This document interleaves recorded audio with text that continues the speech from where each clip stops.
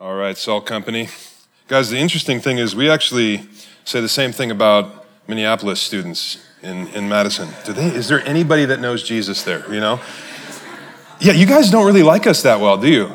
No? You go for fans? As I was driving in and parked in the parking lot, there was a guy standing in front of the parking spot that I was going that said, a shirt that said better dead than red. I was like, I don't know exactly what that is, but I'm assuming that's UW. But anyway, regardless of that, guys, I'm excited to be here. Jordan, I need to give you a hug after that introduction, so I'm not much of a hugger, but we'll do it later. But guys, yeah, super, super excited about this. And even as Jordan said, if you get fired up after this message, come to Fall Retreat.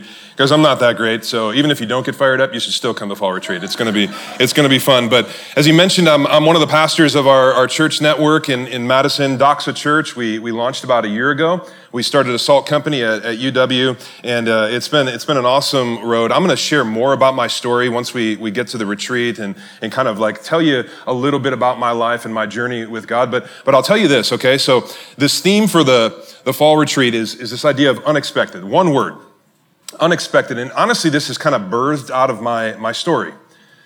Somehow I grew up in Cleveland, Ohio, and really didn't know people who were Christians. I didn't know people who went to church, and just grew up far from God, and my life was a mess. I was just marked with addictions and immorality and just all types of trouble growing up. And God kind of just broke in, power washed my soul, and just changed me to a place that I'm now on this stage. Not the man that I need to be, but by God's grace, not the man that I once was. And honestly, I remember the first time that I heard the gospel, right? This word, this thing that you guys talk about all the time at Salt Company. I heard the gospel, guys, and it was one of the most unexpected messages I have ever heard in my life. Guys, that we have this unexpected God with this unexpected message to an unexpected group of people for an unexpected future. And throughout the retreat, guys, this is what we're going to be talking about. We're going to be talking about this unexpected God who wants to do something profound in every single one of our lives. And the things that we're kind of going to look into starting tonight are things that have really just impacted my life. They've been those moments in your life that are kind of pillars that you look back at and you're everything changed in that moment. You guys have been there for the good or bad, right? These things that we're going to be talking about are those moments, those pillar type moments for me.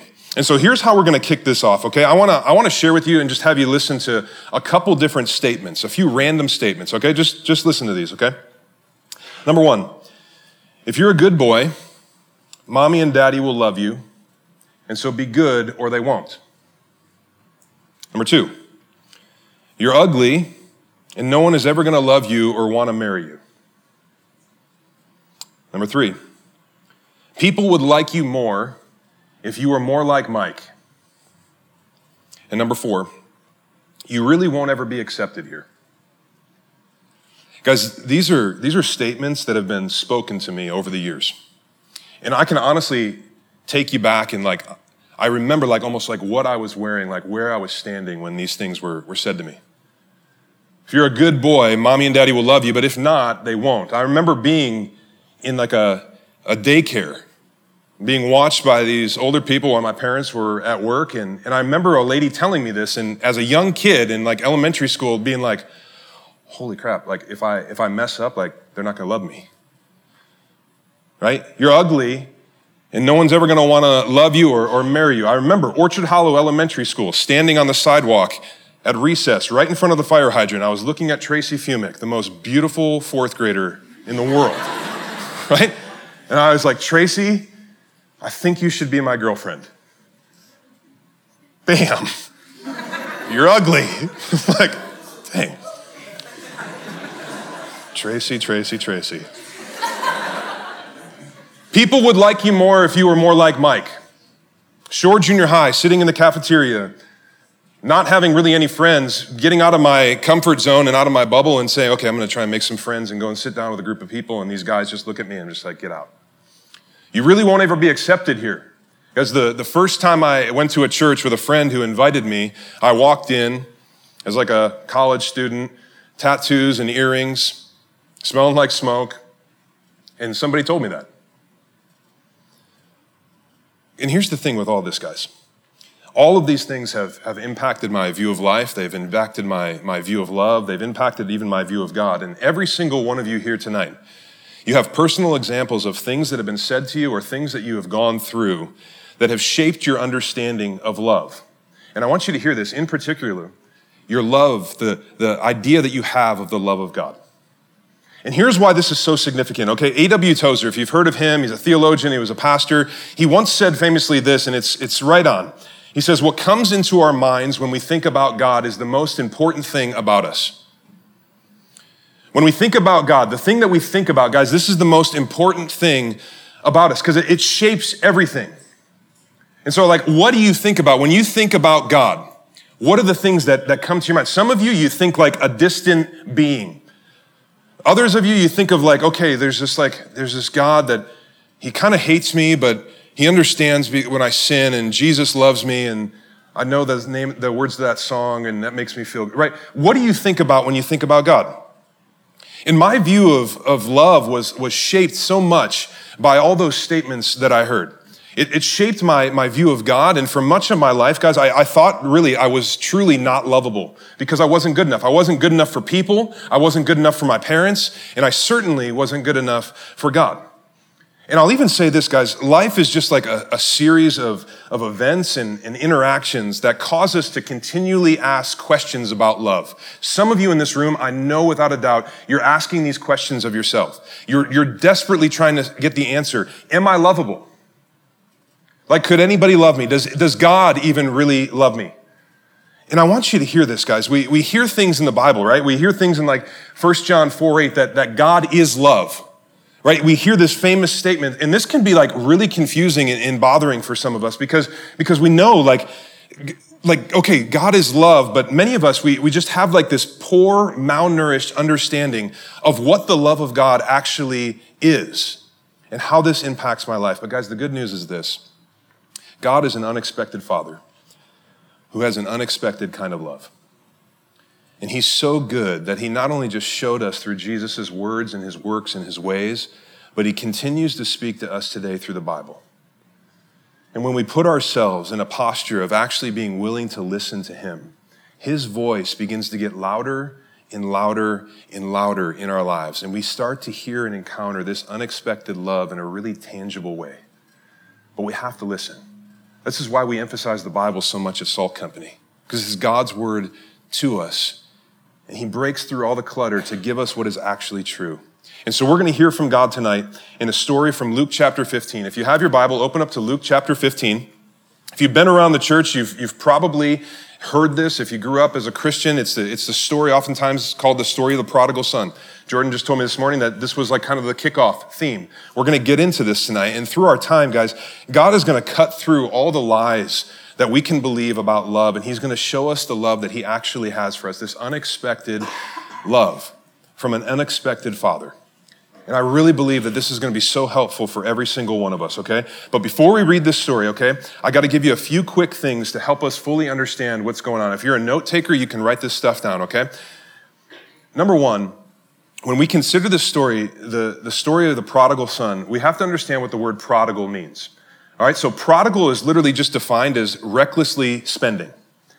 All right, so prodigal is recklessly spending. It means to like literally spend until you have nothing left. And we'll get back to that in just a minute. So that's the first thing. The second thing is this, as we go through this story, we're gonna encounter three main people. We're gonna encounter a young son, a father, and an older son. And we need to understand as we look at this, guys, and if you miss this, you're gonna miss the whole point of this story that Jesus is gonna tell.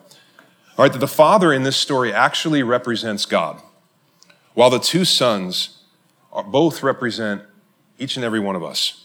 And there's a ton for us to learn about this relentless love that God has for us. So let's look at this. Luke chapter 15, verse 11 is where we're gonna start. Jesus told them this story. And I'll stop there, okay? But I'm not gonna keep doing that every 4 words, okay? But we're gonna stop.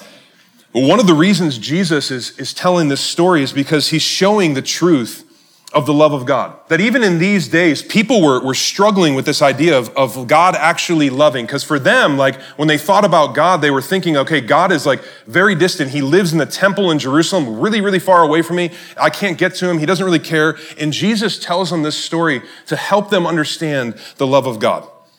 But so he tells them this story. A man had 2 sons. Now remember, these sons represent us. The younger son told his father, I want my share of your estate now before you die." So his father, who remember is a picture of God, agreed to divide his wealth between his sons. And so here's what we're seeing, guys. The younger son just went to his dad and basically just said, "Hey, give me my inheritance." Inheritance was what you would get when your father would die. It was kind of like a will. And obviously, this is kind of like a huge slap in the face to the dad, because the son is basically going to his dad and saying, "Hey, you know what? I wish you were dead, but you're looking kind of healthy, and so you're probably not going to die for a while. So why don't we just expedite this process and just give me the money that I would get when you die?" I mean, so the father is you guys aren't fathers, most of you probably, but if your kids said this, right? I mean, imagine your best friend just kind of coming up and just saying, "I wish you were dead." I mean, it would sting a little bit, right? But this is what the son said to the dad. But the story goes on and says that the father divided his property between the two kids, and he just let the son go. And I think it's crazy, guys, that the father just went along with this ridiculous demand with really seemingly no hesitation. It must have killed him inside to know that his son hated him and wanted him dead and wanted to leave home, possibly forever, never talking to him again. It must have literally just broke the father's heart. But in spite of all this, he grants the request and he gives his son what he wanted. But guys, here's what we have to do. We have to stop. Because when we read the Bible, you have to ask questions. Why? Why is this happening? Why would the father do this? We ask questions, always ask questions, guys. When you're reading the Bible, when you're here at SALT, when you're hearing teachings, when you're at Connection Group, people say something, ask questions to figure out the meaning. So why does the father do this? Because I really believe that he knew that he could force his son to stay at home and not give him the money that he wanted, but he could never force his son to love him. See, he understood love can't be forced. It's got to be freely given. And so the father gave his son what he wanted, and he just literally watched him go. So remember, this is ultimately a story about God and us. And there's an important thing for us to learn about God here. See, guys, why God loves you and desires you, and he's made a way for you to be with him through Jesus, while he's done everything to show you that. He's literally done everything in the world to show you how much he loves you. To have a relationship with him, guys, you have some sort of choice in the matter. That he cares about you, he desires you, he wants a relationship with you, he loves you, he pursues you, he's pursuing you to such an extent that you're here. You're not here by coincidence, but you have to have some sort of response to this. And here's why this is significant, okay? When you don't understand this, some of you can be really frustrated by this. Some of you guys, you come to SALT, maybe you even go to SALT City Church, you hear and you learn about God's love, but it hasn't really changed you. And maybe you look around the room and you see Isaac up here singing about joy, and you're like, what is that? I don't have that type of joy. You see people in here, and you're like, why can't I have what that person have? Why do I continually struggle with sin? Why can't I fight temptation and be a godly person? You look at other people and you say they seem to be so close to God, and they have great faith and they have great joy, but I'm I don't have that. Because if that's you, the question that I always ask is, have you responded to the love of God that you're constantly hearing about? Some of you are you're examining the love of God, but you've yet to experience the love of God. See, an atheist, someone who hates God, can examine the Bible and examine the love of God, but only a Christian through faith can experience the love of God. There's a big difference, guys. It's not enough to just learn about God's love. You need to respond to it and accept it and give your life and put your faith and trust him. He's not going to force you into that. But even more, guys, when we look at the son here, guys, some of us are like him. We're believing the lie that we don't need the Father's love. It's in fact one of the greatest lies that we believe about God's love. But maybe some of you are sitting here tonight and you're even hearing me talk and you're like, not only do I not like him because he's from Wisconsin, but this is garbage. You got brought here by somebody and you kind of reluctantly came in here and you're hearing this and you're like, okay, I know that you believe this is true. This is garbage. I don't need that.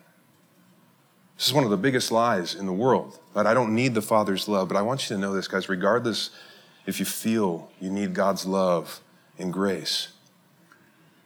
Because there's going to come a day where that's going to be the only thing left. The only thing left will be the love of God. And I know this is kind of heavy, but we just need to know this, that we need to debunk this lie. Because when we die, guys, we're going to be empty-handed before God, and the only thing that will save us and allow us to be with him forever is the acceptance of his love. Guys, it's Jesus. It's all about Jesus. Every page of every chapter of every book of your Bible is about Jesus to show you the radical love of God. And so when we believe this lie, that we don't need God's love, we're in a very dangerous place, and our eternity is like in limbo, and it's looking dark. Well, let's keep going. Look at verse 13. The kid got the money. A few days later, this younger son packed up all his belongings and moved to a distant land, and there he wasted all his money in wild living. Verse 14. About the time his money ran out, a great famine swept over the land, and he began to starve. He persuaded a local farmer to hire him, and the man sent him into his fields to feed pigs. The young man became so hungry that even the pods he was feeding the pigs looked good to him, but no one gave him anything. And so the son gets the money, and he just sets off for a distant country that he wanted to get as far away from he could as his father. He wanted nothing to do with him. So he gets his inheritance, and he just takes off for a place that he could do whatever he wanted. Right? Honestly, it's not. You don't have to read too much into it. This is kind of like some of your view of college, right? Or like spring break trips, right? You just go and you just do whatever you want. He wanted to be free. And when he gets there, right, he finds the bars with the cutest girls, and for a while, right, he's doing great. Life is one big party. He's getting crazy. He's doing questionable stuff. He's having fun. He's giving it the old college try. Like he's that guy that runs through the dorm halls like half naked and still yells out YOLO, right? And think that's cool. Some of you would still do that. Don't do it, right? But he's doing this, having this time, but then reality hits. And he quickly realizes, like, man, I just spent all this money. I don't have anything left, not even enough for food, and there's nowhere for him to turn. And so he thinks, like, man, I can't go back to my dad because I basically told him I'm never going to want to see him again. I wish he was dead. And so, okay, I'll just find a job. And the only job he can find is basically a crappy one working on a pig farm. You got to understand, like, he's a Jew. Pigs are seen as unclean. So this story shows us, like, this is like the worst situation for this guy. He's in a bad place. He's working with these unclean animals. He's seen as unclean. He's making hardly any money. He still has nothing to eat. And he's sitting there in this slop. He's looking at the pig food and saying, okay, well, maybe I could eat some of that. And guys, as you're picturing this is supposed to elicit something in us, right? You know those commercials with with starving dogs, and like you got that song in the background, in the arms of the angel. You know what I'm talking about? Like we feel that. I promise you, I don't know why I said that, right? No, but you watch that, and something like stirs in you, and you're like, oh my gosh, like I don't even like cats, but I'll give money, right? When we read this, guys, something should be stirring in us. It's this pathetic, disgusting picture. I imagine this kid like just kind of sitting there thinking, like, I didn't see this coming.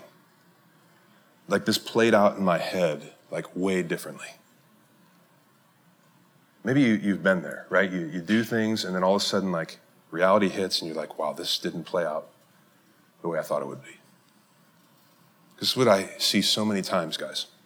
In my years in ministry, I see this happen to so many people who believe lies about God's love. That you believe the lie that the only way to have fun and to have a free life is to run away from God as far as you can. And so you do. And just like this son, like, you run far from God. You stop going to Salt Company. You stop going to church. You stop associating with like your Christian friends. You kind of just fall off the grid and disappear, and you just do your own thing. And at first it's fun, right? I'd be a liar if I stood up here and said, sin is fun sometimes, right? And it's fun at times. But quickly, like, you look at your life and you think, like, what have I become? Like, what am I doing with my life? And you reach a similar point to this son. Maybe some of you have been there. This is my story. Like, I remember, like, after like NFL aspirations fell through because of like injuries, and I was just down and out, and I had all these aspirations to be in the NFL and leverage my life to help underprivileged kids and like be an influence and all this stuff. And when that came, like I just didn't know what to do, and I threw myself into anything I could to just fill the gap of that in my life. And that was drugs and drinking, and it led to selling drugs to support my problem. And I remember the night where this moment happened for me. Right, my mom and my little sister were upstairs in my mom's condo, and my mom had a kitchen table with a mirror right behind it. And I remember I was sitting there in the middle of the night by myself, just snorting lines of cocaine off of her kitchen table. And I remember I snorted a line and looked up, and I saw myself in the mirror. And I had one of those moments. Like, really? Like, is this what your life is about? This is what's happening to this kid. Look at verse 17. When he finally came to his senses, he just saw himself in the mirror, right? He's starting to see that he has believed lies about his father's love. He said to himself, "At home, even the hired servants have food enough to spare, and here I am dying of hunger. I will go home to my father and say, 'Father, I have sinned against both heaven and you, and I'm no longer worthy of being called your son. Please take me on as a hired servant.'" Verse 20. So he returned home to his father, and while he was still a long way off, his father saw him coming. Filled with love and compassion, he ran to his son. This is really important. We'll come back to that in just a minute. You can circle ran to his son. And he embraced him and he kissed him. His son said to him, "Father, I have sinned against both heaven and you, and I'm no longer worthy of being called your son." But his father said to the servants, "Quick, bring the finest robe in the house and put it on him. Get a ring for his finger and sandals for his feet, and kill the calf that we have been fattening. We must celebrate with a feast, for the son of mine was dead and has now returned to life. He is lost, but now he's fine." And so the party began. Guys, the son is so desperate that he decides to do the unthinkable, all right? He decides to go back to his father and basically just beg for forgiveness. And so he starts to walk home. And as he gets within seeing distance of the house, like you can picture like the dad on a rocking chair, kind of seeing his son off in the distance, the dad gets up and immediately starts running. Now you gotta understand, Jewish men in these times would never run. It was considered like disrespect, like you weren't worthy of respect if you ran. So this son has never seen his dad run before. And so you can imagine what this kid's thinking of. He's like, oh my gosh, like, is my dad like that mad that he's coming? Like he's looking at his hand to see if he's got a knife to like shank him as soon as he gets there, right? And it's just like, what is going on? And so his dad gets to him. The son tries to say sorry and beg for forgiveness, but the dad just grabs him and just like, shh. He throws a robe on him, which is symbolic of being reinstated into the family. He throws a huge party and he celebrates. And I imagine during this whole party, this kid is just sitting there, like feeling so awkward, being like, what is going on? This is weird. Why is my dad treating me like this? And I bet yet again, this kid is believing another lie about the love of God, the love of his father. And it's this, that the lie that he has screwed up too much for his father to still love him. Some of you feel that? Maybe you've heard that there's some things that God can't forgive. Guys, I want you to know that that's a lie. There's nothing that God can't forgive besides refusing his love, forgiveness, and grace. And this is a beautiful picture of forgiveness and God's relentless love for us. This is a beautiful picture of repentance and forgiveness. This is what you and I do before God. And when we find ourselves distant from God, we need to repent. We need to acknowledge our sin and turn from our sin and turn to God. And the good news is that when we do this, guys, when we turn to God in heartfelt repentance, he's absolutely certain to receive us, just like this father. The Apostle John says it this way in 1 John 1:9, if we confess our sins, he's faithful and just and will forgive our sins and purify us from all unrighteousness. Likewise, Jesus promises in John 6, whoever comes to me, I will never drive away. Now, remember that I told you that prodigal, what does prodigal mean? You remember? Come on. Don't fall into the stereotypes of Minneapolis students. Oh, I know. Sorry. Prodigal, recklessly spending. Right? We clearly see this young son was prodigal. He wasted all of his money. But this word now actually describes the father, not the son. See, guys, write this down. God is a prodigal God. That he's reckless and relentless with his love for us. See, the love that he has for us, it seems reckless and crazy. It doesn't seem to make sense. But this is who God is. It's this completely unexpected type of love that just like the father in this story, God says, don't try too much. Don't try and clean up yourself. Just come home. Come to me and I will show you this great love and this forgiveness. Now, we have to ask another question like, okay, forgive me of what? Look back to verse 17. The son says, Father, I have sinned. Circle that in your Bible. Against heaven and against you, I'm no longer worthy to be called your son. Guys, sin is, I don't know if do you guys have like the protesters or the sign holders around town that have fire signs and whatever they do, you're going to hell. So we all have these thoughts of like what sin is. Guys, sin is just anything and everything that's in opposition to who God is and what God says. And the very nature of sin is that sin separates. It separates us from each other and it separates us from God. And we all have an issue with sin. Every single person. No one is sinless. Right? If you Google sinless, you're not going to find any people. Right? You're going to find a dessert recipe in like a strip club down in Texas, okay? That's all you're going to find. Every single person, guys, we have a sin issue. God's love doesn't seem to make sense because he forgives that.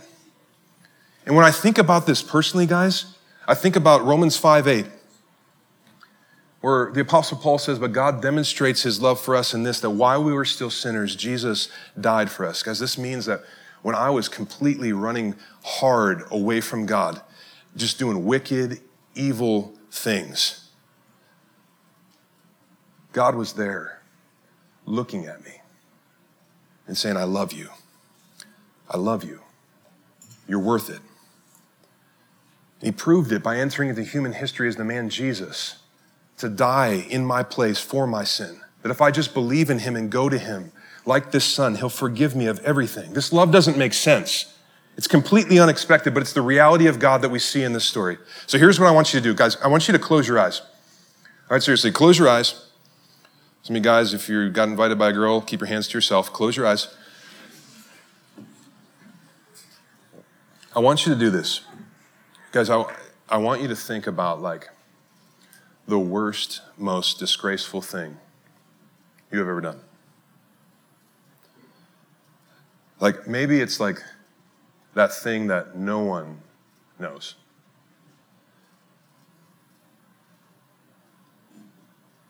I want you to like feel how that feels. I want you to like go back into that moment. Because I want you to know that in the midst of that sin, in the midst of that wickedness, in the midst of all those feelings, God looks at you and says you're worth it. And I love you. Romans 5:8, while you were in that sin, Jesus died for you. This is the reckless, relentless love of God. Open your eyes, guys. This is the beauty of the gospel. It's crazy. It's the best news of all. That Jesus, he does it. And some of you guys have a story like this younger son, right? You're absolutely crazy, right? Sin is running your life and ruining your life. But maybe you're sitting here and you're a fairly good kid. Like you grew up in the church, you've never drank, you've never smoked, you've never cussed. Like your first word was Jesus. Like you never looked at porn. Like you're just a good person, right? Well, this story kind of talks about you too. Look at verse 25. Meanwhile, the older son was in the fields working. When he returned home, he heard music and dancing in the house, and he asked one of the servants, "What's going on?" "Your brother is back," he was told, "and your father has killed the fattened calf. We're celebrating because of his safe return." Verse 28, the older brother was angry and wouldn't go in. I want you to circle this next part in your Bible. His father came out and begged him. But he replied, "All these years I've slaved for you and never once refused to do a single thing you told me. And in all that time you never gave me even one young goat for a feast with my friends. Yet when this son of yours comes back after squandering your money on prostitutes, you celebrate by killing the fattened calf." His father said, "Look, dear son, you have always stayed by me, and everything I have is yours. We had to celebrate this happy day, for your brother was dead and has come back to life. He was lost, but now he is found." As the reality is, the older son was just as bad as the younger one. The only difference was the older son played by the rules. See, neither one of the sons really loved the father.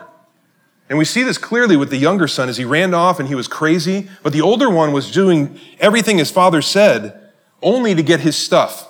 He really didn't want a relationship with his father at all. The older son is comparable to the person who you go to church, you go to Salt Company every week, and maybe you go to Bible study, and connection groups and all this stuff, and you just do it just to make people or society or your parents happy. He doesn't really care about anything. He doesn't have a relationship with God. He's just pretending. But we see in verse 28, just like the father, guys, look at this. This is awesome. I love this. Verse 28, just like the father ran to the young son to forgive him and love him, look what he does. Verse 28, his father came out and begged him. He begged him to come into the party. And again, we see God's love for us. And so, guys, here's what I'll do to end, okay? I want you to consider where you stand when it comes to God's love. Does your understanding of God's love match up with what we saw in this story? I mean, have you responded to God's love? Are you believing lies or are you believing Jesus? Because Jesus has just told us about the love that he has for us. And guys, when we believe these lies about God's love, it messes everything up for us. That ultimately, when we believe lies about this love, we keep ourselves from God. But God wants you to experience this great love. Even right now as we're gathered, he wants you to experience this. This is what Jesus is all about. And so here's the question I'd like to leave you with. Write this down. You talk about it at your connection group. Talk about it at the fall retreat, guys. Which brother are you? Like which brother are you? And don't say neither. Because the truth is that we all exhibit characteristics of both the younger and the older brother at times. But which one are you most like? The prodigal, where you're just going your own way, you're forgetting about the father, keeping him at a distance. You're seeking maybe his benefits, but you don't want a relationship. If this is you guys, I just urge you to do what this kid did. Just repent. Even tonight, just confess your sin to Jesus, knowing that he'll meet you there. You don't have to run from the Father. Turn to God, and he will come running and taking you in. Or are you the older brother? You're kind of outwardly obedient. You're serving, but you're inwardly resenting God and his demands on your life. You're kind of just bitter. And you're playing games. You have the facade on, you're pretending. Maybe you're just super religious and you actually do love Jesus, but you look down on people with contempt that aren't as good as you. Maybe you get mad, right, when you see people get forgiven of other things that are so bad, and you're I didn't have a party thrown for me. Which brother are you? If you're that older brother, the same is true for you guys. Confess that. Bring it to Jesus. Confess your self-righteousness and your pride and your anger and your resentment and your bitterness. Confess your lack of love. And guys, I guarantee you, God will receive you just as joyfully as he received the son in this story. And then we can celebrate. So the question, guys, is how can you respond to the love of God tonight? I'm going to pray and have the band come up here, and I'd encourage you guys, before you stand up and celebrate and walk into this party like these kids, that you do the work and you get before Jesus and just say, here's my stuff. You don't need to hide it, guys. Bring it to the light. Grab somebody that you're here with, tell them about it, ask them to pray, and then stand up, pump your fists, and know that Jesus loves you. His love is unexpected, and it's relentless, and it's crazy, but this is why we gather. This is why Salt Company exists, because this is emphatically true, and it's the best news of all, and it's the only reason that any of us can sing tonight. So I'm going to pray. You go get with Jesus.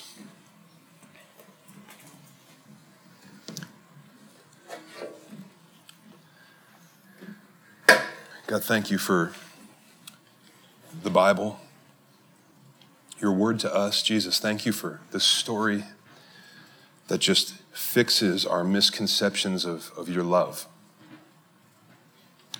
God, it's so tempting for me even just to want to hide because of the sin in my life, because of the mistakes in my life. And it's because I don't really believe the gospel in its fullest. I know I can come to you, and I thank you for this reminder that I can. and that you'll run after me. You'll wrap your arms around me. You'll bring me into the party. You'll give me a reason to celebrate. And so, God, I pray for those of us who are Christians here and we have this stuff in our life that we need to bring to you. God, would you just empower us by your Spirit to lay it at your feet tonight, and that we can truly sing because of the gospel. And for those here tonight that aren't following you, that they've been examining the love of God but haven't experienced it, I pray, Holy Spirit, that you would prompt them to take a step and just say, Jesus, take it all. I give you my life, take my sin, and then they can stand up and sing.